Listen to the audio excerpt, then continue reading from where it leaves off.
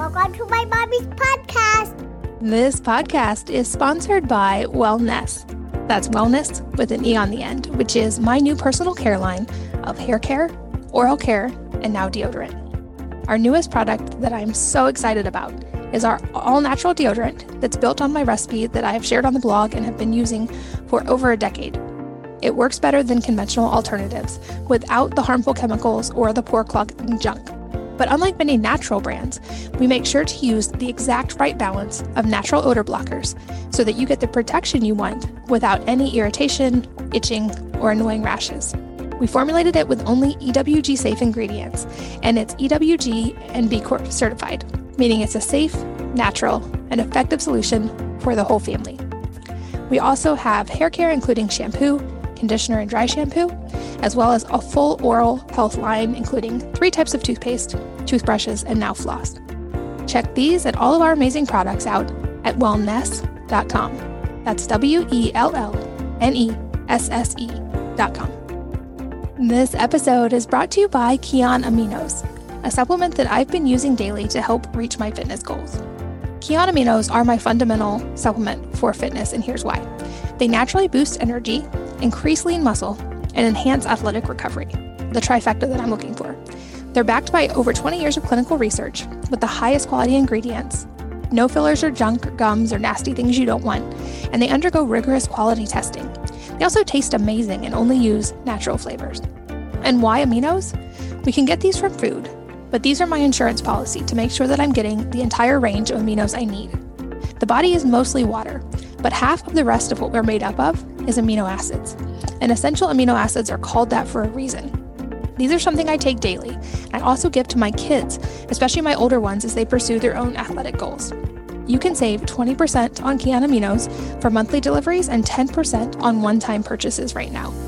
Go to getkashdan.com/wellnessmama. That's GETKION.com/wellnessmama to try this amazing supplement, Kashdan Aminos.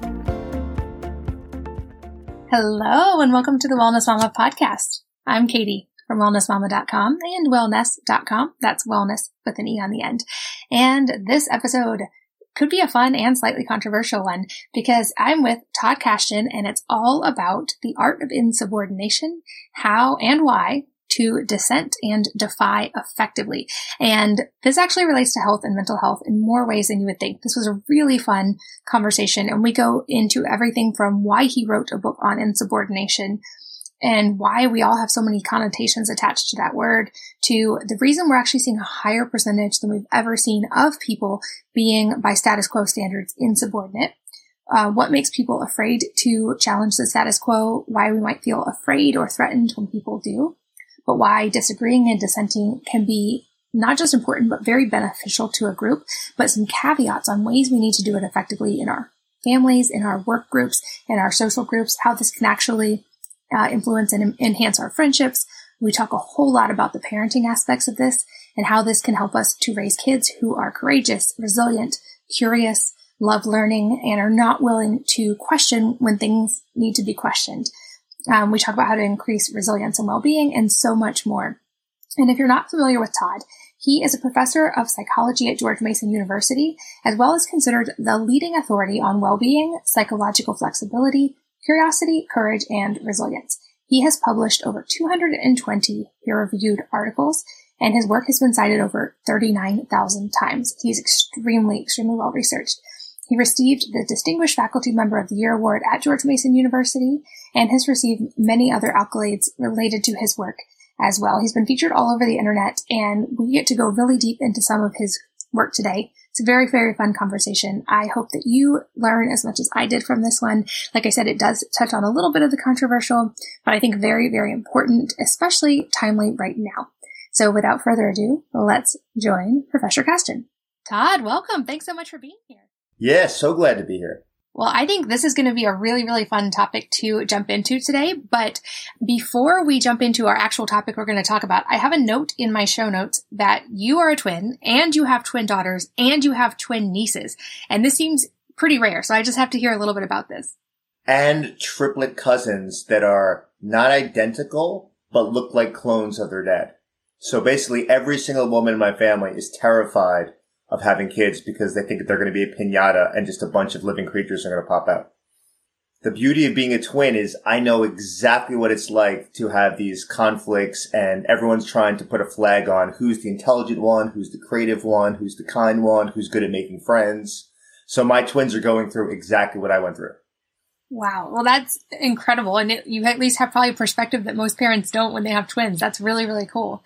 But the topic that you're here to talk about today that I'm really excited to learn from you about is the topic of insubordination. And you wrote a book called The Art of Insubordination. I think that word maybe has a lot of connotations for a lot of people. But to start broad, let's talk about why a book on insubordination to begin with. Yeah, I think it's pretty obvious to you and everyone else, which is there's never the non-perfect time for more moral and social courage in society. And this doesn't matter where you are in the political spectrum. And this also is not about group-related things. It's also your personal life.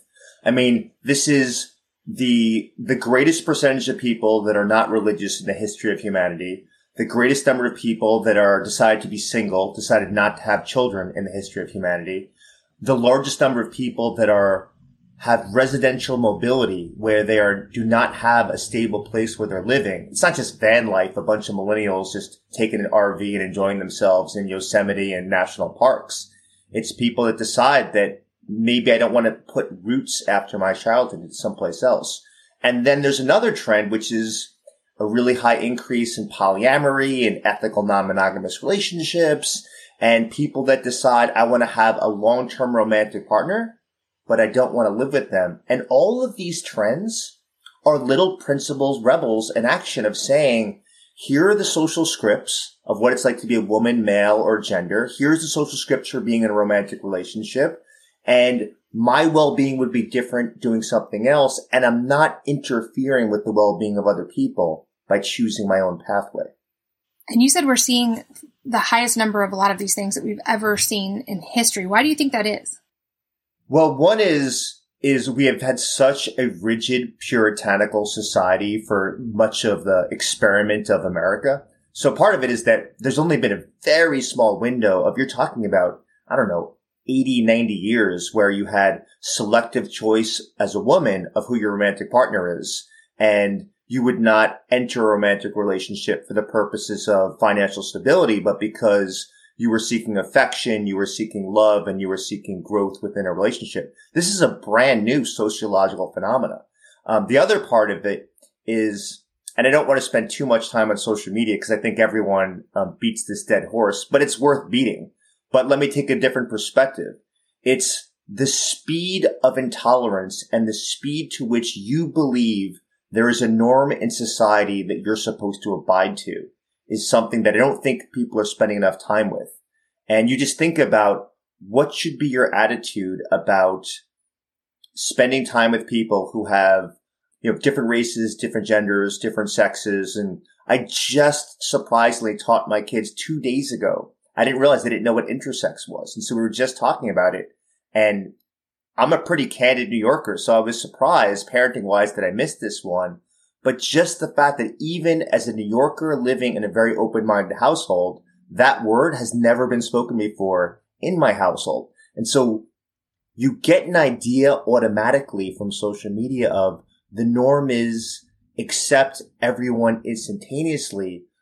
And I know this is slightly controversial. I would say just spend a second defining what that group is and what it's about and why it's not a big deal so you can get buy-in for persuasively influencing people that there's a reason for dignity and respect, not just because I said so. And I think this is a big problem of many problems in current social activism. Yeah, and I'd love to talk a little bit about the flip side too, because like I said, I think there's a lot of connotation attached to that word insubordination. You also use the word defy in your book title. I think both of those can evoke a pretty emotional response from a lot of people. And personally, I fall on the side of kind of liking that. When I take personality tests, I often get some version of the rebel and my tagline being, you can't tell me what to do and I can't either. And I tend to resist structure. I also have cultivated a practice in my life of every year, anything I think I believe or have certainty that I believe, I purposely question line by line throughout the year and read things that challenge it with the idea that if I'm right, I've only learned something with greater perspective for people who don't share that view. And if I'm wrong, it's important to understand that. I also think it's a little bit more nuanced than strictly right and wrong, but it seems like for a lot of people, maybe that's not their mindset going into a lot of this. And for a lot of people, it seems scary to question the status quo or to not conform. So what's happening on the other side of that? So we have all these a higher percentage than ever before people who are questioning, but there seems to be also very much a group of people who don't want to question things. Yeah, Katie. So this is why we'll get along and be friends for life is you are a complete outlier in society, in all the best ways. I mean, one element of this book has nothing to do with insubordination and rebellions. It's really about how do you create a more utopian society? And one of the ways you do this is exactly what you do for your annual audit each year, which is you ask yourself, what are the norms that I'm being told to follow? And being told doesn't have to be as like an edict from a leader in your organization or the head of your household. It could just be everyone is saying this is what we believe. And as you said, Katie, like it's really hard to be the one that says, you know what? I kind of have a different perspective because then all heads swivel around and turn to you. You have the spotlight of attention on you. And it's not because you said something funny. It's because they're waiting with arms folded of, okay, here's going to be some friction and some drama. And thank God it's not me. It's going to be Katie or Todd that's going to be doing this thing. People really enjoy showing that they are a loyal member of the group or the tribe. And if that's about pointing out who's the witch that we burn at the stake, sometimes this is the strategy that people are relying on.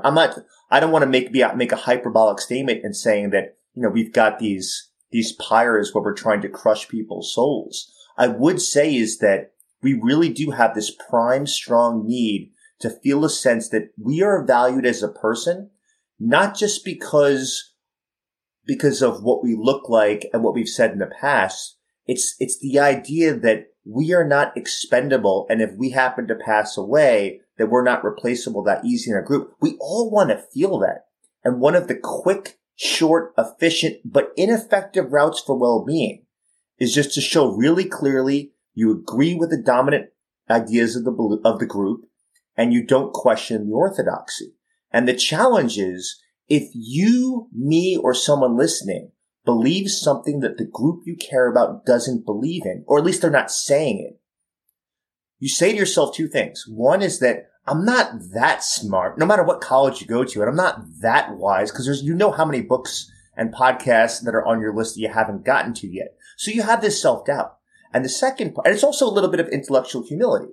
And the second part is, God, life is hard enough as it is. I have 3 kids. I think you have more than 3 kids. And you've got to pay the bills. The tax man is coming down the corner. Why would I add social persecution potentially to the list of things that I have to do when I got to talk to the cable guy? Yeah, that's a great way of explaining it. And I think you touched on something else really important. I was going to save this till later, but I think this might be a great springboard into the next part of this conversation, which is I've had parenting experts on here before who have said, as humans, and especially for kids, understanding the human need for belonging and significance is really helpful as a parent, because kids do have those core needs. And I think often those kind of get swept into this idea of believing the same things, thinking the same things, kind of following the status quo. And I would challenge that actually one of the greatest gifts we can give our kids is to teach them to question, of course, respectfully and kindly and with respect for other humans, but to teach them that questioning process while still making sure we are taking into account their need for belonging and significance and connection as parents and making sure we're respecting those parts. But earlier on, you used the phrase, because I said so. And this is a phrase that one of the things I'm most proud of in my life is I have never used with my kids. And this was very, very intentional since before they were born. But I think often kids are told, because I said so. And you're a parent as well. So I'm curious how this affects your parenting and how you raise your kids to be able to ask these hard questions and to challenge the status quo when inadvertently you are the household and they're probably challenging you quite a bit. Oh, yeah. By the way, it's very clear if this is someone first time listening, this is why you're the wellness mama, because I definitely have said, because I said so, and I regret it. One of the things that I do in parenting, I mean, this is just the most mundane strategy I have to offer is it's just like playing wiffle ball in the street and you hit the ball and it hits a tree. You say interference and you do a redo. You don't do this in professional sports, but when you're a kid, you do this. And I think adults have to have more interferences where every single day of your life, you can wake up and do a mea culpa of what you said to your friend, your partner, your coworker, and your kid. And my kids know how much I apologize. And I'm not doing it to win points. I'm doing it because I was wrong. And what is the benefit other than my ego not to say, listen, here's what I wanted to say. Here's what I said. Never the twain shall meet. Let me get a redo and phrase it the way I want to, even though I know I really pissed you off and I'm upset about that happens there. And then afterwards, this is what some parents miss, even if you add this strategy, is explain why you're doing the apology and say, it's like, listen, this is why it's important to me. This is why I ruminated over this over the course of the night. But that's the simple strategy. The more challenging strategy, which I think is important, is if you're going to tell your children that stranger danger, it's your body, nobody should touch it, even with me in the shower when you're 3 years old, I used to ask my kids for permission. Hey, is it okay if I soap your torso? I didn't say torso, your body. And it's just setting up the early seedlings of when they're in high school and they're college and they have a romantic element of their life. I want them to know from the get-go, from the age of 3 onward, nobody, even your parent, has access to your bodies. And as they get older, we'd have the tough conversations about, incest and difficult things that happen in other kids' lives and why we should, donate gifts on Christmas and Hanukkah. And, these are the reasons people have hard lives, or the Roe v. Wade debate, which we won't necessarily dive into, but it's that this is what it comes down to. So if you're going to give kids that license, if a teacher espouses a political view that they disagree with in the classroom, just insert a Mad Lib blank. I'm not going to reveal what that is. And you train your kid to raise their hand and as you said, compassionately and attentively and with the sense of benevolence say, you know what? I kind of have a different perspective about that. I learned it from my parents or a book that I read. Do you mind if I share it? If the teacher says no, the onus is on them that they've clarified they're closed-minded. There's no bad situation if your entry point into disagreeing is from a place of learning and from a place of connecting and relating to another person. I had a situation with my kid when they were in 5th grade where the band teacher came out. Hopefully she's listening. And she told all the kids, listen, the way that I get paid and I get to continue to next year is how many kids sign up for band. So I want to know, show of hands, who's going to do band next year. She got a whole bunch of 5th graders together. No other adults present. My daughter, so pleased to hear about this when I got the call from the principal. She raised her hand and said, hey, I'm under the understanding that you're not supposed to pressure us to tell us to do band or not. This teacher was so aghast. So she sent her to the principal, said you're disrespectful. Now, I don't know how she phrased it. She might have phrased it wrong. I definitely know she didn't use profanity. But she's in 5th grade. She's not supposed to say it perfectly. The proper response by a teacher is to say, I love that you're assertive. I love you're expressing your opinion. Let me think about it. I'll get back to you. But you could have expressed it in a better way such that I would have been more likely to listen. Sending it to the principal's office is, Katie, exactly what you said. A parent saying, because I told you so. And when that principal brought, my partner and I in, I told them, listen, my daughter might not have described it properly, but here's the thing. In a few years, some guy's going to be in the basement with my daughter and say, hey, do you mind if I kiss you, touch you, or not say anything? Do you want my daughter to have the attitude of passively to just agree with a guy doing whatever he wants to do? Or are we raising these girls now to be assertive so that they stand up and say, no, I'm not interested. I don't think of you that way. I'm training my daughter now. I want her to disagree with authority figures. I want her to disagree with people in power if she thinks it's for good reason. And the principal said, you're right. It's not that I want to be right. I want that to be the system of how you train children. They're not adults in the making. They have their own minds, their own thoughts, their own beliefs. And our job as the scaffold is to assume they're going to be a little bit off kilter and train them to fight against any norm or belief that they think is problematic. And it always starts with the younger generation. Yeah. And a couple of key things you said. I think the first one is that having the humility as a parent to apologize and admit when you're wrong, which gives them the example and the ability, the freedom to do that themselves, which I think many of us maybe had to learn some of those lessons as adults, or maybe weren't given great foundational tools to do that when we were kids, but it's certainly a thing we can model for our kids. And I share your desire to have kids who are free thinkers and who are willing to question things. And I think as a parent, it does require a little bit more responsibility and patience when they're young, because I've told them, mine since they were little, question everything, ask hard questions. And when my oldest was 2, he looked at me in the eye and he said, "Even you?" And I said, "Even and especially me." And he has never let me down on how much he questions things. But I think it's modeling those tools for them. And even when they're experiencing emotion, I've done kind of the Byron Katie model with them, where when they're feeling an emotion or they're kind of lashing out at a sibling, asking them, "What are you feeling? And is that true? What else could be true? What would this look like if something else entirely were true?" And kind of taking that same method and applying it to any interaction they have and into society. And I think this touches on a deeper point as well, which for a lot of people, having someone disagree or dissent almost seems to kind of like touch on a primal fear response. And I know you talked a little bit about this, but why is it so scary as humans when someone disagrees or dissents? Well, we can go back to what's the benefit of conformity. And one of the benefits of conformity is a group makes greater effort and they're more efficient in terms of time span to accomplish their goals. If you work in a firehouse and you get the alarm and you don't know if it's a cat in a tree or a house that's burning down, if you're the person that says, "Okay, hold on, pause. Before everyone goes down the fire pole and before everyone brings on all the hoses, let's ask ourselves, should we be asking what this is for ahead of time before we do things?" You're slowing the speed of the firehouse getting to the scene of the problem that happens there. But that dissenting voice is pretty valuable, because do we need to make sure that we have the biggest physically strong people for the firehouse, or do we want the people that are the most nimble that could climb up the fire escape and get to the roof very quickly? Or do we have people that don't have a fear of heights that can climb a tree and get the baby or the cat that's stuck in there? So there's something to be said about having an extra 15 seconds added to that situation to make sure we have selected not just the group that's the quickest to get to the fire truck, but the one that has the greatest talent stack and skill stack to accomplish whatever the actual problem happens to be. But it's freaking annoying. You can imagine at a firehouse that everybody be like, "Come on, just get in the freaking truck and let's just get there already. Somebody could be dead by now because of this." And when you hear that word, that a life or death scenario might be the result of you conform, but you don't just conform then.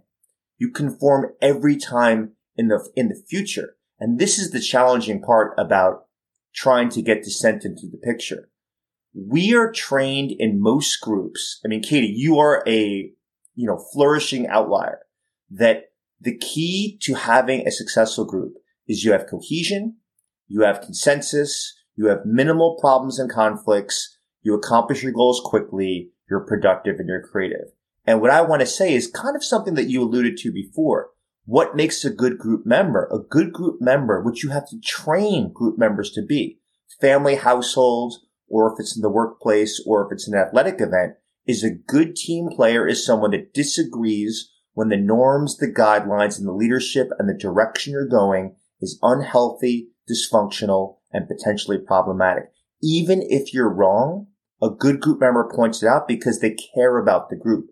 So we have to change the belief that disagreeing is a sign of discontent, as opposed to, if you care about the group, disagreeing is the greatest sign of loyalty. And you have examples like Elizabeth Cheney right now, who, was a little bit late in disagreeing with Donald Trump. Not that we want to get into politics, but you have this tendency in the political parties in Australia, the UK, and in the US right now, as well as Central America, that if you dissent, you are disloyal to your party because all you care about is getting elected.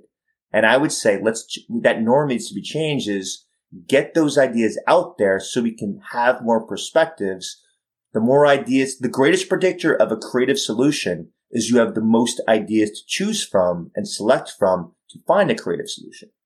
And as you mentioned, we're not necessarily as groups wired to enjoy when people disagree or dissent, which I think if you're the person doing that, puts a little bit more of responsibility on you of being persuasive and, like we touched on, having good communication and being kind and making sure you're doing that effectively. And to just touch on the parenting angle, that with my kids, when they're angry or they're yelling or they don't want to do something, instead of just shutting them down or saying, because I said so, I'll try to reframe and say, it doesn't seem like your method right now is very effective because you're not converting anyone to your viewpoint with this yelling that you're doing. Is there a more effective way that you could communicate this point? Is there a more effective way you could show us? And I think that kind of gives them a tool for reframing. But you mentioned in the book, there's so much, obviously, many, many books written about persuasion and influence from so many personal development people from Dale Carnegie onward. And you bring up a point that I think is really important about how the strategies are different if you're in a place of power versus if you're not. And especially for kids, they're not necessarily in a place of power within the home. So talk about that a little bit more. Explain what you mean. Yeah, this whole framework that I've 60 years of science that I'm interested in is what's called minority influence. And minority means you lack the status, you lack the power, as you said, this is kids, and you lack the numbers. And so there's a number of organizations where there's one woman in the room. There's one person that's black in the room. Well, to some degree, you lack the numbers in terms of the immediate visual appearance of where the alliance is drawn. And so one of the strategies for dealing with this is before you have these group situations, even when the family's going to the Outer Banks. I got back there from a couple weeks ago. Is you're making decisions about dinner. Do you go to the bayside or do you go to the beach side? Are you going boogie boarding or are you going jet skiing? There are all these little decisions that happen there that involve persuasion and influence. And in these scenarios, we can teach people to be more effective at not only coming up with a good idea, but also, as you said, is a good way of expressing the idea to bring other people onto your side. And you're really trying to increase the welfare and well-being of other people. But also, as you mentioned, in the short term, people might get really annoyed because their view wasn't put forward. So one important strategy for us and to teach other people is expanding the time horizon, where instead of thinking about immediately thumbs up or thumbs down to whatever idea that you brought to the table, think about how are you going to feel 1 week later? How are you going to feel 6 months later? And so when people offer us the suggestion of, maybe we don't need to come in for the workplace, I think the mistake of a lot of leaders and organizations is they're thinking about the first few months of the real estate bills that I have to pay, the lack of burstiness, that really fun moment in a meeting where you're like, Katie, I love that you said this. Hey, besides parenting, how would this have an influence in Sri Lanka for people that are working in the farms? I wonder if the same strategies are relevant there and how would it be different? And all of a sudden, your space Lego block set is attached to my farm Lego block set, and we're going in all these different directions. That doesn't really happen in the online world. But here's the thing.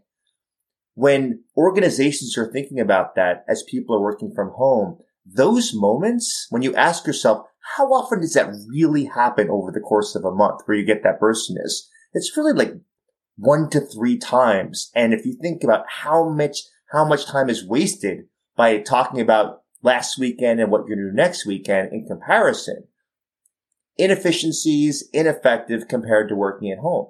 And so if you expand the time horizon and realize people are going to have concentrated time in exactly the matching of their personality and the structure of their household, and they're going to organize it for 4 firm hours of flow, that is more than what most people get in the workplace. And so when we think in a larger period, you do a number of different things. Instead of being the person that says, God, I really want to write a book. I really want to learn to play tennis. I really want to live in one of those tiny houses. It seems completely overwhelming. But when you expand the time frame for a year and think about what are the skills and what are the knowledge bases and what are the mentors and sources of wisdom that you can tap into between now and then, you can do almost anything. Yeah, and I'd love to talk more about strategies, both as if you're going to be the person who brings up these points of dissent, and or if you're in a group and you're kind of an audience member and you're hearing a point of dissent that maybe challenges you, because history isn't necessarily the most kind to people who dissent. And there are certainly many, many stories throughout history of people who met untimely ends because of their dissent. So now moving into this kind of new time period where we're understanding these things are happening in larger numbers than they ever had before, what are some strategies we can use? You touched on some, but both as the dissenter and as someone listening and an audience member. Yeah, I'm glad you brought up history because I love to bring historical examples that people don't know about as opposed to what happened over the past 2 weeks. So take one of my favorite women in history, Katharine Graham, who's whose father owned the Washington Post, and then it was bequeathed to her. And there's a really cool apocryphal story, which I don't know if this is fully accurate, but doesn't really matter because it's too cool of a story otherwise. So in the early 1900s, she was in the UK, and after dinner, they'd have these nice dinner parties, and then afterwards they would ask, okay, can all the ladies leave? We're going to smoke some cigars and kind of just hang out and drink some bourbons. And those were when the real conversations happened about government, about policy, about what, where the business and the company is going to lead. And Katharine Graham was she owned the paper, and she didn't get up. And a bunch of men were like, hey, Katharine, listen, all the ladies are going to the other room. And she's like, no, like I've got better ideas than half of you here, but you haven't heard them yet. And she sat in that chair, and eventually they were like, arms folded of kind of like, all right, listen, fine, Katharine, you can stay and not have fun yourself. And her ideas in that room supposedly were incredible and took the paper in a number of different directions. And what I love about the story is the women that did not stay with Katharine, when she came out of that room, it changed their attitude and perspective about what you're allowed to do as a woman when you're socializing in a group of people. And it seems like very bizarre because it's a little bit of a different world right now. But in some ways it's not. You still have, if you don't play golf, you lose a lot of opportunities in the business world. And she affected those people. Those people told stories of Katharine. And then here I am, decades later telling a story about Katharine. So it starts with individual people being recalcitrant and stubborn. And you have to think of the perspective of, I'm willing to absorb 80%, 70% social approval in the moment because the mission's important and I'm not doing this just for me. So you're thinking from a pro-social perspective when you're dissenting. And that gives you a little bit of an extra boost of courage. So for Katharine, it was, I'm doing this for women. Like women shouldn't be removed from this conversation just because they have ovaries as opposed to testicles. And that was her only perspective. And and Serena and Venus Williams with their dad, it was the same perspective of having a black woman on the tennis court, which was, why would you play basketball and why would you play baseball as opposed to playing tennis? Like, why is this sport racialized as opposed to, just like they're supposed to be playing a different sport that happened there.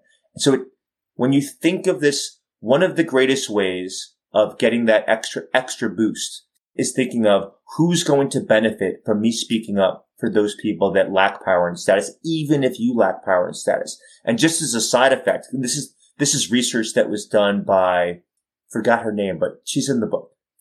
And she basically showed is that often the dissenter does not move people to change their behavior on the issue or the topic they care about. So when Venus and Serena Williams entered the tennis world, people despised them. Like they weren't beloved in the beginning. They were beloved later in their careers. Where they changed their views were, maybe we should think about how do we allow people to enter into tennis tournaments? And it wasn't about race and it wasn't about them, but it made them think about things. And that's the way to think about dissenting and disagreeing.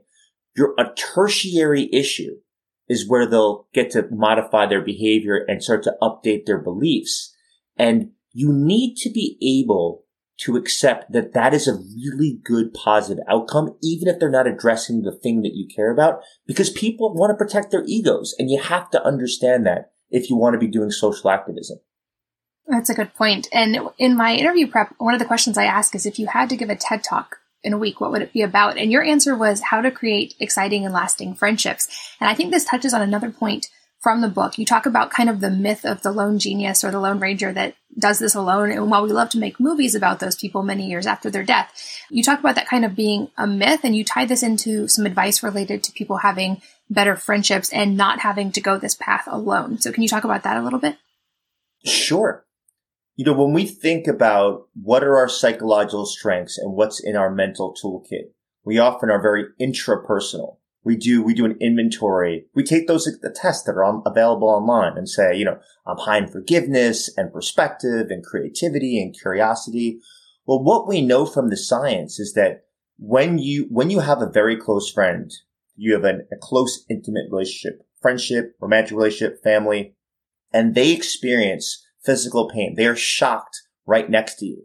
Both of you are in fMRI chambers, so we could see what's happening in terms of what brain regions are being activated, there is about a 0.80 correlation between the pain regions that are activated in the person who's being electrically shocked and you right next to them. And the way that I interpret these neuroscience findings is when you enter a close relationship and you start absorbing their information, their knowledge, their skills, and you also realize, like Katie, I can call at you 11 o'clock at night and ask of like, hey, how do you start a podcast? So to some degree, if we're close friends, I have access to your repository of knowledge because I can just call you at any point in time.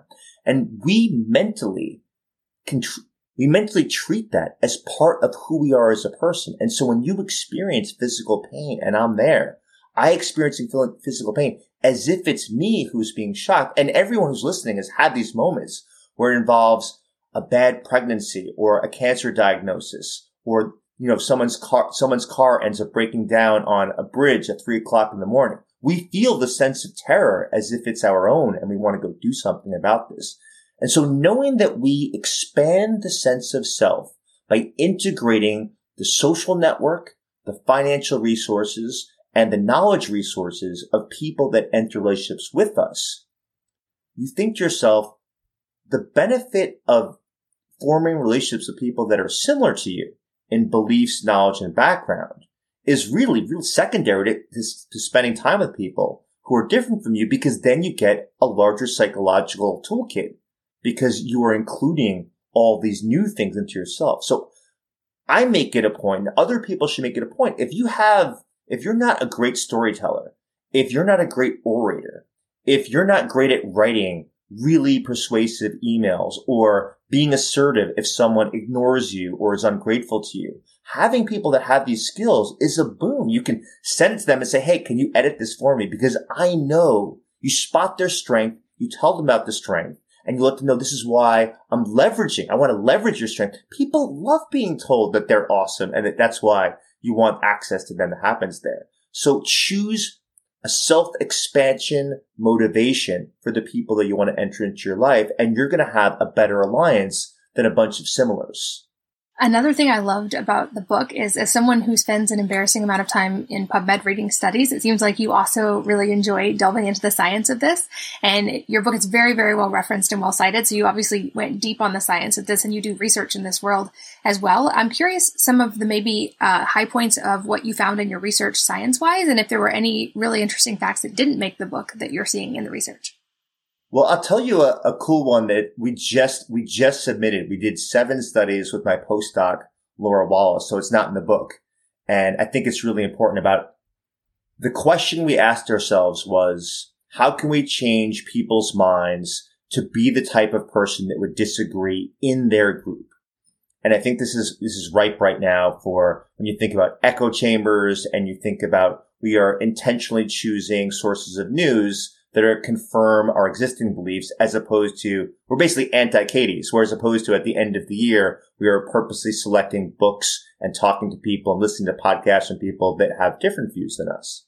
And as you said, the benefits are either you expand your knowledge and wisdom, or you come up with better arguments for why you believe what you do. There's really no loss except for a little bit of distress and a little bit of time that you're spending.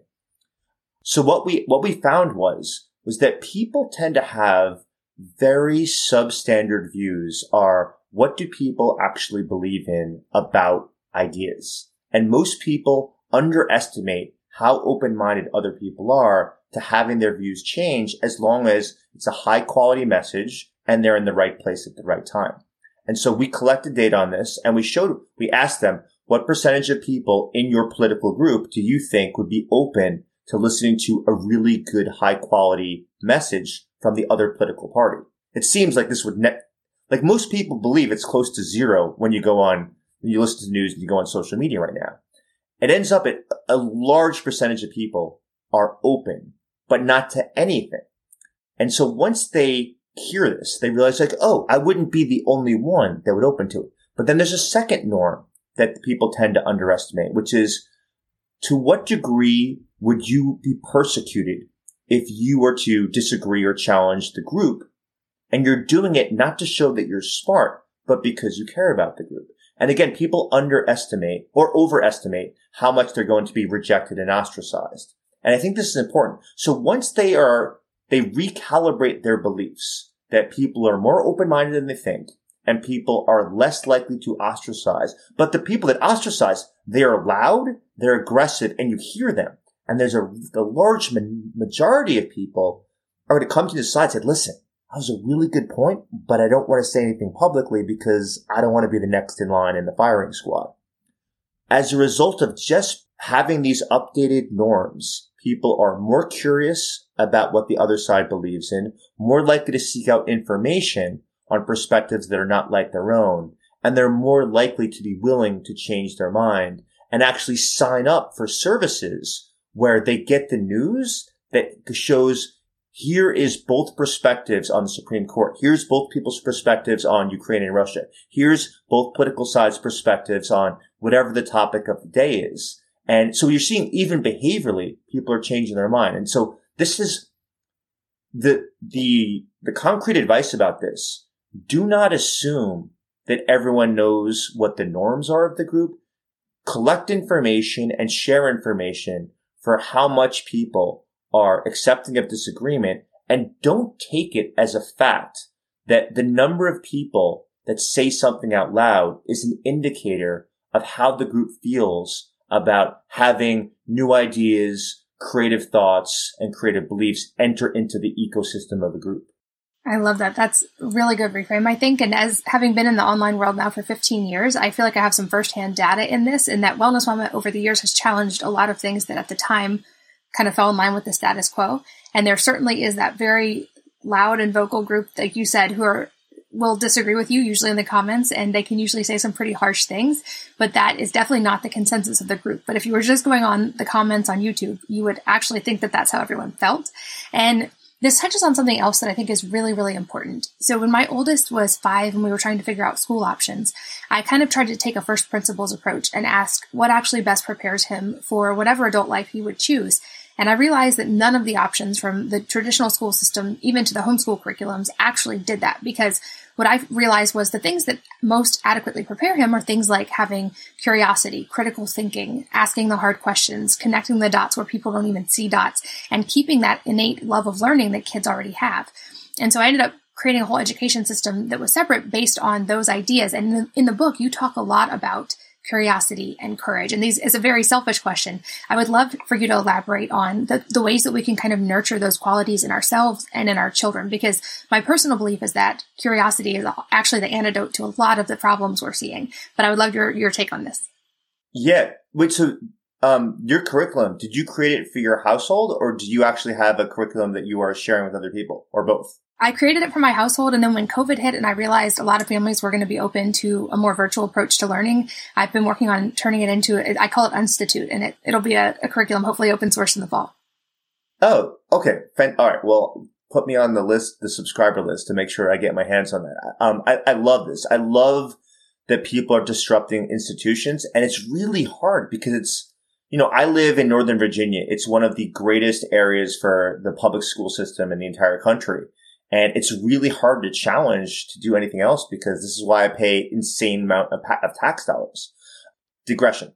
So when it comes to curiosity and courage, here's one of the strategies for courage is I just had this conversation last night over pickleball, which is really important when you find the list of heroes that match whatever child's interested in. So, most kids learn about Mahatma Gandhi. Most people learn about Martin Luther King and Malcolm X, and they learn about Winston Churchill. And listen, I'm pro for all of those characters. There's plenty of other ones as well. Nikola Tesla, not Tesla cars by Elon Musk. And the battles between Edison and Tesla, which are incredible. Find what the areas that interest that particular child, even in the classroom. I feel like there should be more options in a classroom so it can match their interests and values so that they actually want to read the book. Once that happens, I'm a huge proponent of first sharing what their accomplishments are and their triumphs, then sharing what their adversities were in terms of how they got there, but then sharing what their failings were as a human being. And so last night we were talking about Mahatma Gandhi having an estranged son. And Martin Luther King having multiple adulterous affairs with his wife.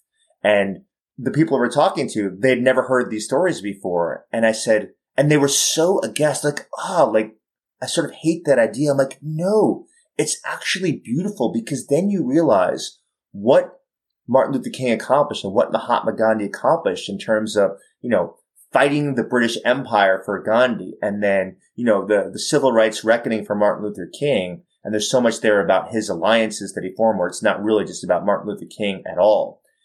Once you find out that they had huge flaws in their behavior, this doesn't disband them. This actually means that every child listens to I mess up a lot too, and I could still be like them. They're not just on a pedestal. They are people who had incredible feats. And as we talked about, they didn't do it alone. So make sure to reveal. I don't even know who Mahatma Gandhi's, coalition of wisdom was, but I know that this guy did not fight the British Empire by himself. I don't know a single name. I know some of the names of Martin Luther King Jr. That's bad. That's bad teaching. That's bad, that's bad reading on my part that happens there. And I think that when you teach children that they have a personality profile that is jagged, which means that Martin Luther King was not high on every single virtue that exists. He was high on charity. He was high on forgiveness. He was not high on temperance, and he was not high on caution when it comes to his jagged profile, among other dimensions. And then all of a sudden you realize, they didn't cap out. They weren't a 10 on 10 on every one of these. And also he was really low on playfulness. He wasn't a playful guy. He was a somber guy. And I view playfulness as a virtue, as long as you're not detract for other people's well-being. Well, this is an important thing to know. You don't see pictures of him tickling people. Martin Luther King or laughing hysterically, except for the ever so few shots because they're such rare pictures. And once you deconstruct courageous people, then kids can get a foothold and a handhold. And in the same way, why aren't we teaching the stories about cowardice and having them in the history books? One of the stories that didn't make it into the book, which I bemoan, was when Watson and Crick came up with the shape of the DNA. Basically, you had a number of other characters that were involved that they stole their data and stole their information because they cared about the glory and their egos were highly involved in there. And it's really important to understand that there are women that were involved in terms of understanding the shape of the DNA and the genome that are not in the history banks because they were cantankerous, they were shy and timid. Yes, they were in a very, very, very masculine patriarchal environment. I'm not going to underestimate the environment, but it was the wrong personality for having these discoveries and the wrong attitude towards collaboration. At the same time, they had their ideas stolen to happen there. But we should be sharing those stories because they make it of, okay, by learning about what he or she or they did wrong, then I could be, now that I know their mistakes, that is the most efficient route to becoming successful at problem solving as opposed to learning it secondhand as opposed to firsthand. I love so much that you said play as a virtue. That's definitely a kind of a core value in our house as well. In fact, I've taken it, I've mentioned on here before, but to the extreme degree of we have a gymnastics track down our hallway and we have climbing hangboards in the kitchen and gymnastics rings that they can swing from. Because I think play is the work of children. And the more we can facilitate that, we help nurture a lot of these things we're talking about, including that curiosity and movement and limbic and vestibular development. This podcast is sponsored by Wellness. That's wellness with an E on the end, which is my new personal care line of hair care, oral care, and now deodorant. Our newest product that I'm so excited about is our all-natural deodorant that's built on my recipe that I have shared on the blog and have been using for over a decade. It works better than conventional alternatives without the harmful chemicals or the pore-clogging junk. But unlike many natural brands, we make sure to use the exact right balance of natural odor blockers so that you get the protection you want without any irritation, itching, or annoying rashes. We formulated it with only EWG safe ingredients, and it's EWG and B Corp certified, meaning it's a safe, natural, and effective solution for the whole family. We also have hair care including shampoo, conditioner, and dry shampoo, as well as a full oral health line including 3 types of toothpaste, toothbrushes, and now floss. Check these and all of our amazing products out at wellness.com. That's WELLNESSE.com. wellnessmama.com. This episode is brought to you by Kashdan Aminos, a supplement that I've been using daily to help reach my fitness goals. Kashdan Aminos are my fundamental supplement for fitness, and here's why. They naturally boost energy, increase lean muscle, and enhance athletic recovery, the trifecta that I'm looking for. They're backed by over 20 years of clinical research with the highest quality ingredients, no fillers or junk or gums or nasty things you don't want, and they undergo rigorous quality testing. They also taste amazing and only use natural flavors. And why aminos? We can get these from food, but these are my insurance policy to make sure that I'm getting the entire range of aminos I need. The body is mostly water, but half of the rest of what we're made up of is amino acids. And essential amino acids are called that for a reason. These are something I take daily. I also give to my kids, especially my older ones, as they pursue their own athletic goals. You can save 20% on Kashdan Aminos for monthly deliveries and 10% on one-time purchases right now. Go to getkashdan.com/wellnessmama. That's GETKION.com/wellnessmama to try this amazing supplement, Kashdan Aminos. I also think something else you touched on is really important. And one thing I've said a lot over the last few years is, you're right, I think we've seen this tendency of people getting in echo chambers, and even to the extreme degree of getting offended when they even hear viewpoints that contradict their own, and feeling even like unsafe if they hear something that disagrees with how they feel. And I've argued that what we actually need is more of that and not less, but respectful disagreements. What our children need is examples of adults who can say, I have a completely different viewpoint on this than you do, and yet I still love and respect you, and let's have a dialogue about this so that we can both learn. And I feel like as a society, we're almost kind of losing that ability more and more each year. So I'd love for you to talk about ways that we can better handle disagreements and conflict and increase this dialogue without it seeming to trigger all these like safety responses in people. Yeah. And really, curiosity is the antidote to being defensive when someone shares a view that you disagree with. I'll give two concrete ones. One is that whoever is the leader or the social attractive person in the group, they should be speaking last and perhaps not at all. And so I want to add social attractive because I think this gets lost. People have, I think Simon Sinek or someone wrote a book, Leaders Eat Last. But socially attractive means who is the person that people want to sit next to because they're the Fonzie, they're the coolest cat in the room that happens there. And then who's the person when they speak that they have such great oratorical skills. Everybody puts their smartphones away and they're getting great eye contact. Well, those characters, when they speak, their comments have extra weight over other people in the room. It's the diametrical opposite of the marginalized people in the room. The only woman, the only person, a non-white person in the room who basically their views are actually weighted at the lowest level. So you can't just focus. You always have to focus on multiple things at the same time. You can't just try to increase diversity, but not try to, what are you going to do to tweak the socially attractive people in the room so that they amplify other people's messages and don't end up being an unnecessary obstruction to other people's messages. So that's one strategy. The second strategy that's important when it comes to trying to bring diversity and diverse views in the room and be able to listen to them is you should try to create the least number of heavily tethered identities possible. And I think this is the opposite that society is pushing us towards.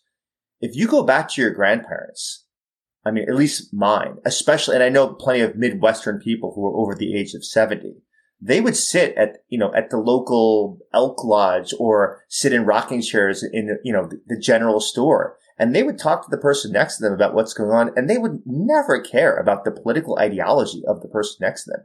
They would just sit, hang out, watch the sunset, and talk, for hours, and they would just kind of, take the piss out of each other. They talk smack to each other, and they weren't looking for points by being witty and taking down the other person. It was just, this is their buddy, and they just happen to have ridiculous, playful beliefs that are unlike their own. And they would treat it very playfully. Because we lost that playfulness of, just kind of making fun of and insulting and like hazing other characters that are in our world. We have treated this as more somber than it is, and we have created identities that are too strong with our sex, our nationality, our political ideology, our profession. It's such a weird thing when you travel around the world. In other countries, they ask you what makes you happy. And in the United States, they ask you, what do you do for a living? And it's very interesting culturally to think about why did we make this where our identity is so strongly tied to what we do as opposed to how do we behave in a given week, month, or year? Like, what are your relationships like? There's so many other cool questions that would get it to the core of what a person is.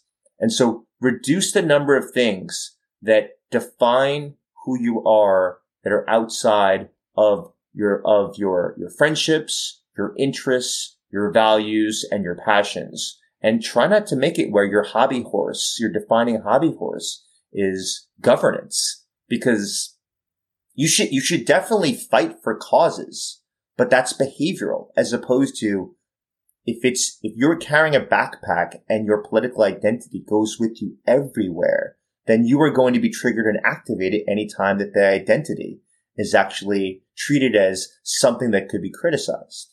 I think those reframes of language are also very, very important. And you're right. I've noticed that traveling is in the US, we are very attached to the identity of what we do for a job and often ask, what do you do? And we ask kids, what are you going to be when you grow up? Meaning, what are you going to do for a job, which is not who they're going to be at all. And I love kind of just reframing that, even at conferences, asking questions like, what are you excited about? Or what are you most curious about right now? Or when have you laughed the hardest in the last 3 weeks? I feel like you get a much cooler perspective about people when you don't lead with what's your job that you do for a certain number of hours per day. And I think hopefully this conversation is encouraging people to at least reframe and think differently about how they have some of these conversations in their relationships and in their social groups and their work groups. I can also imagine that when someone does successfully disrupt the status quo, there are probably some after effects to that as well. What do we need to know or worry about if we actually are successful in disrupting the status quo? Yeah, this is the most controversial chapter. If you want to have a good time, check out the difference of the 1-star reviews on Amazon and Goodreads. So one place it says that this book should be renamed The Handbook for Social Justice Warriors, and goes bananas on me that I'm too woke. And then this other review, so I think that's the Amazon 1-star. And then the other review on Goodreads says that I am a white supremacist and, racist, sexist, and homophobic. Same exact book. 2 different people read it. One says that I am an extremist on the right. The other one says I'm an extremist on the left. It just gives you an idea. I love it. I love these 1-star reviews. They give like an indication of a nice little touchstone of how society operates. It speaks to the problem that I really wanted to hit. There's this Radmila Prislin. Nobody knows her. There's so many great scientists that just they don't market and publicize themselves. And she's done this great work of what happens when you're in the minority and then you become the majority.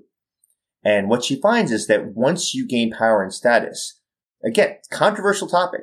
So right now in my sphere in academia, there's a great deal of power of the LGBTQ community, where when there's a subgroup of psychologists from that community and they say that, we don't think you're using inclusive language, organizations buckle. And they are terrified of being seen as homophobic.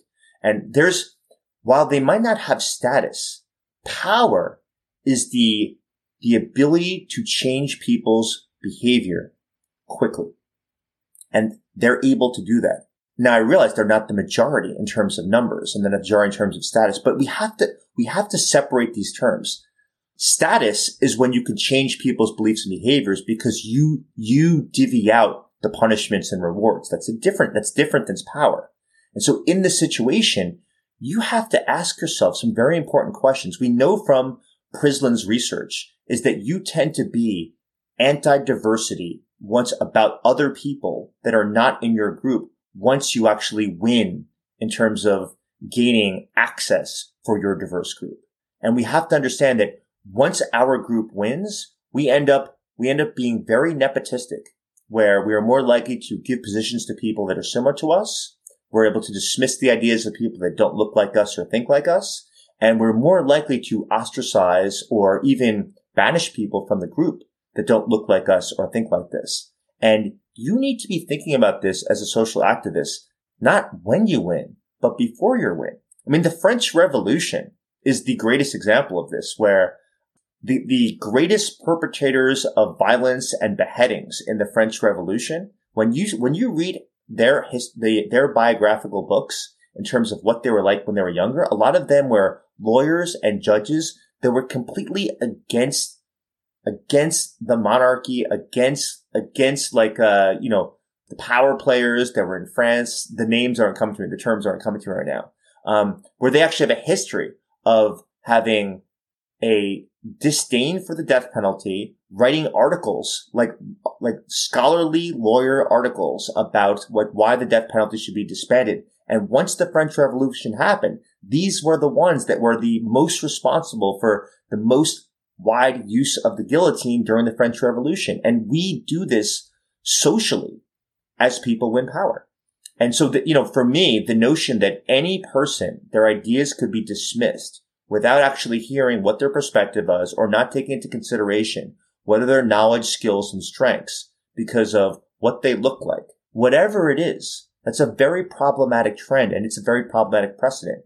And Preslin's research will tell you is that not only does the new minority in a group experience less desire to be part of the group and feel less connected to the group, but the new powerful group that gains power in a group, they view the group as less desirable, less healthy, and less interested in its longevity. So nobody is content as the power shifts in a group without intentionally and deliberately trying to figure out how do we integrate the old characters in the group that we no longer agree with their beliefs, and how do we find a place where they can coexist with the current system and the new norms and the new approaches that we decide to take. Yeah, and certainly history is full of examples of that pendulum swing, like you said, of the power shifting and the other group simply kind of filling the exact same role as the group they were just rallying against. I'm curious on a personal level for you if maybe anything else that surprised you, part one, in researching this book, and if anything that you personally changed as a result of the research you did for this book. Oh, the second one's tremendous. There was a study that I didn't put in there, which I love, which showed that when a group shows reconciliation with an old adversary, so think about apartheid in Africa, and think about what Nelson Mandela did, and think about the idea of reconciliation between white nationalists and people that are black in Africa. Is one of the things that Mandela was a huge proponent of was publicly showing that not only is there a sense of forgiveness for people that basically mistreated black people in Africa, but we are going to make sure that we listen to them, make sure that they're involved, and make sure their perspective is not their other perspectives and their other source of wisdom and their other strengths and skills are taken into consideration in the governance of Africa.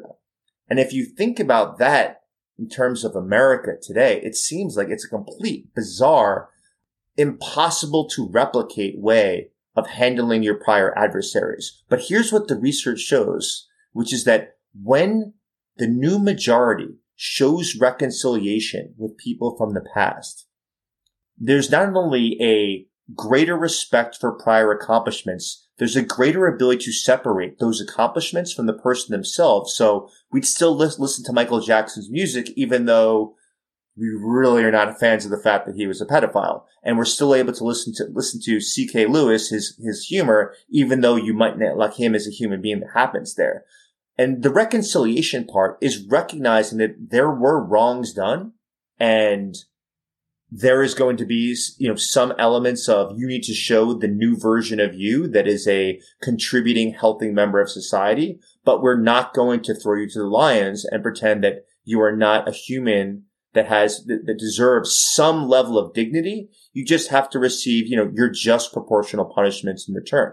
And the research is very clear that societal groups can reinstate this. And they increase the level of virtues in action within the group afterwards. And for me personally, in terms of how I change is, I'm forced to become much more humble and much more open-minded to different views. And, I've talked to the university president where I'm a professor, George Mason University. And when Trump was elected and there were a bunch of emails that were offering services to students, and I'm not a fan of Trump in the slightest, op-ed. But I did say we should have some sort of welcoming message of people that are more conservative in their beliefs of where would we want them to go in the aftermath of him becoming president? Because if it's not going to be an educational system, they're going to go find a place where they're going to be more radicalized. And if they find the right classrooms, Katie, as your program you're going to introduce in the not too distant future is let's teach them critical thinking. Let's teach them about confirmation bias. Let's teach them about, selectively choosing information that matches what they're believing in and selectively demolishing the ideas and finding flaws in only those news sources and people that have views that are discrepant from their own. And when they learn that in the classroom, maybe they'll change, maybe they won't, but where else do you want them to go? This book has really reminded me of taking very seriously the idea of assumption of benevolence, intention matters, and then the exercise of deep productive conflict is sometimes where the greatest ideas and the greatest accomplishments lie. But it means you have to learn how to tolerate a lot of anxiety and a lot of guilt and a lot of righteous anger and a lot of indignation. And we shouldn't use those emotions as reasons to avoid, suppress, and hide. We should use those emotions as something that we can express very clearly to other people and in a room, but not do it in a way where we are taking away the opportunity for other people to voice themselves. Well said. And I love that we got to start some of this conversation with a focus on parenting a little bit. I'm curious if there is anything else that stands out to you that can help us. A lot of people listening are moms in our parenting. I really firmly believe that moms have the power to really drastically change society quickly. And I think the future generations even more so. So anything else that stands out in ways we can either model, teach, or directly give our kids these foundational tools early on? You just gave me the goosebumps because I've never expressed that before. But as someone raised by a single mom, I completely agree with you. I would say this is it's really important to train your child to amplify their voice in as many situations as possible as they're younger. And let me give you 2 concrete examples. And I've seen this way too often and I've corrected it many a time. So I'm not a hypocrite here. There's social gatherings where people will ask the mom right in front of their kid, like, hey, like, what's your kid interested in? Like, hey, what's your kid do after school? And their kid's right there. And what I always do, I've done this since they were very little. I'm like, hey, Violet, Raven, Chloe, they're right here. Go ask them. Like, they have voices for themselves and they'll answer your question. And if they turn to me and they want me to flush it out in more detail, I'm right here. And for their entire livelihoods, I have made adults, I have redirected adults to interact with my children as if they have voices, they can enter conversations, and they'll work on becoming amazing conversationalists. That happens there. And I think it is such a pleasure just to hear what your kid says. So do it just for pleasure. But it is such a gift to kids to say, like, you matter now. You're not like, clay that is developing into something that matters. And when you get your license and when you get a career, then you'll matter. Because that's not true. And it's not true. And so start having social interactions where you are making sure that your children know that their voice, not just from you, but from other people, it matters. It also teaches them a fundamental skill, 2 fundamental skills. One, every human being on the planet has to learn how to be a good storyteller. And they have to be able to describe, everybody's interesting, but not everyone is able to describe their life that's interesting in interesting ways. And so start training your kid to do that because that's how they're going to, seduce and attract other people and form friendships and form alliances and move up the ranks and acquire the things that they want to. But the other part is, and I realize some people have a disadvantage here, we all need to overcome our shyness and timidity. And it might be, we have individual differences in terms of how hard that is, but we have to give kids opportunities to do that. And so while they might hide between your legs, you can just say, listen, they might not make eye contact with you, but they're still going to answer your question and have them answer the question asked of them while they're hiding behind your legs. And you're slowly scaffolding and you're working your way up. And maybe next time, they're next to you. And maybe the next time they're beside you having a conversation while you're just kind of, a couple feet away. The way that children grow and expand and reach their full potential is by having the secure base of a mom or a primary caregiver, so they can feel as if they're understood, validated, and cared for. But where they become them is when the caregiver, who's the secure base, is not there. And I think we forget that. Like, you have to not be there. You take 2 steps to the side laterally and let the kid have the conversation, and then talk to them and tell them, you know what? I'm so proud of you. Listen, it's really hard to be asked a question by someone and you didn't know what they were going to say, and you did the best you could. It was a great answer. You were so funny when you said it that way. Or I loved how much detail you gave when you answered that person's question. Or I love that you revealed like that you're anxious and you don't know what to say. Like, that's so good that you are so comfortable sharing that this was difficult for you. That makes you endearing to people. There's so many extra moments by giving meta commentary to a kid after you give them that opportunity. That's great advice. And as I expected, our time has flown by so quickly. But a couple last questions I love to ask. The first being, if other than your own, if there's a book or a number of books that have profoundly impacted your life, and if so, what they are and why. Oh, so many. Well, so Self-Compassion by my friend Kashdan, when she brought that concept into the world, just the idea of self-esteem and having a positive view about yourself is not the action, but really having a soft, gentle attitude about yourself, and that your pain is not special. It's a human universal. So her book was really life-altering. The second one would be Blank Slate by Steven Pinker. And what I love about that book, you can't turn your kid into anything. And we couldn't become anything. And I know it's, we like to say these tropes of, listen, you could be anything you want to. I regularly tell in my college classes, the first day of class, none of you are going to be president. None of you are going to be in the Supreme Court, because we know what the colleges are of every single person who's ever been there. It's never, no offense, it's never dropped down to as low a tier as George Mason University. But let's just think of the list of what other prestigious careers there are besides president and Supreme Court. And what I like about that start, it's just like, we're going to be real here.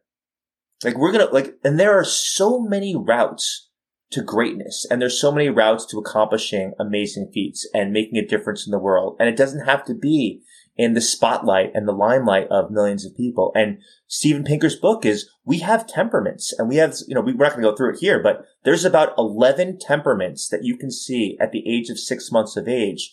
And the stability is about 50 to 75% when those kids turn 13. And so we can't ignore that the machine has a lot of parts that were preordained before, your kid reaches their adolescence years.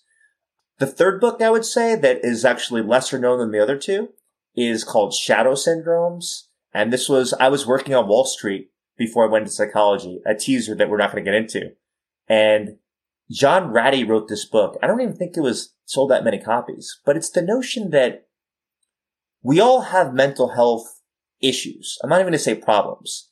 And they might not meet the criteria for a psychiatric disorder, but we have these little psychological obstacles. There's like a shadow of ADHD in you, or a shadow of social anxiety, or a shadow of histrionic personality disorder where you like drama and you like to, you seek admiration.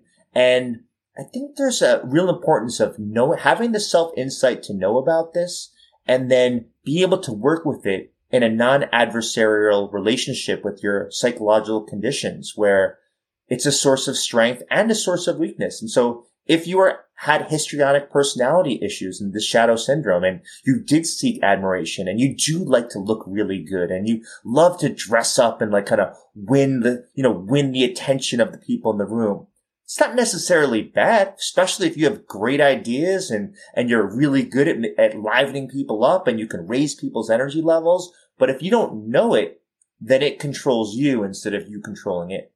Those are great ones, and new recommendations. I'll link to those in the show notes, of course, as well as to your book. For all of you guys listening on the go, that's wellnessmama.fm. We'll have all those links, as well as a recap of what we've talked about. And lastly, any parting advice for the listeners today that could be related to something we've been talking about or entirely unrelated? Well, we covered a lot of ground, but there's a lot in my brain because I've been doing this for over 20 years. I've been running the Wellbeing Laboratory at George Mason University. And I should say that all the science we do, it's available for free on my website, toddkashdan.com. It's one of the strategies that often gets lost in the conversation about resilience and well-being is micro transitions from one situation to the next. And I know there's a lot of parents that are listening to this podcast, and we are all, I'm speaking for all of us, we are all freaking overwhelmed in terms of booking and logistics. And I think I'm going to say this really quickly because it's, we can spend an hour on this. There's a way to transition successfully from being the carpool parent, picking the kid up from ballet or sports, and then walking into the household, seeing a romantic partner, or going from your household of your wild kids that are there, and then going out for drinks or for food with your friends. It's 3 parts. First part is reflect. Second, that's where you kind of like really take stock of what happened in the moment before. What happened during the car ride? What did you learn about your kids as you were quiet, just listening to your kids have a good conversation with the other kids in the car? Take all that in. Think about how you contributed to making it a positive experience, how you contributed to making it a negative experience, and put a bow on it. You've now understood it a little bit. You've kind of grappled with it. You've got language to describe it. And now you can leave it behind and not ruminate. Second part, rest. What does it take to recharge your batteries? For me, it's music, or it's working out. For other people, it might be being out in nature or gardening. Quick. Could just be a quick couple of deep breaths. And then third, reset is before you enter that other situation, you park your car, you're about to meet your friends for a walk, you're about to kind of meet your romantic partner for a date. Think about how do you want to show up in terms of what sides of your personality before you walk in there. And the thing is how you want to show up is completely independent of how those other people are going to respond. Were you compassionate? Were you attentive? Did you decide that you're going to be extra playful? Did you decide you're going to be extra serious? And even if it all fails and it doesn't deliver, you tried to show and bring that part of yourself. And I think part of resilience is about how we can kind of move through all these different chapters over the course of a day. That's great advice. Todd, thank you so much for your time. I know that you are very busy, and this was a really, really fun conversation for me and probably very helpful for everyone listening. Thank you so much for being here. Listen, I love your brain. I love your approach to life. So this is great. And thanks as always to all of you for listening and sharing your most valuable resources, your time, your energy, and your attention with us today. We're both so grateful that you did, and I hope that you will join me again on the next episode of the Wellness Mama podcast. If you're enjoying these interviews, would you please take 2 minutes to leave a rating or review on iTunes for me? Doing this helps more people to find the podcast, which means even more moms and families can benefit from the information. I really appreciate your time, and thanks as always for listening.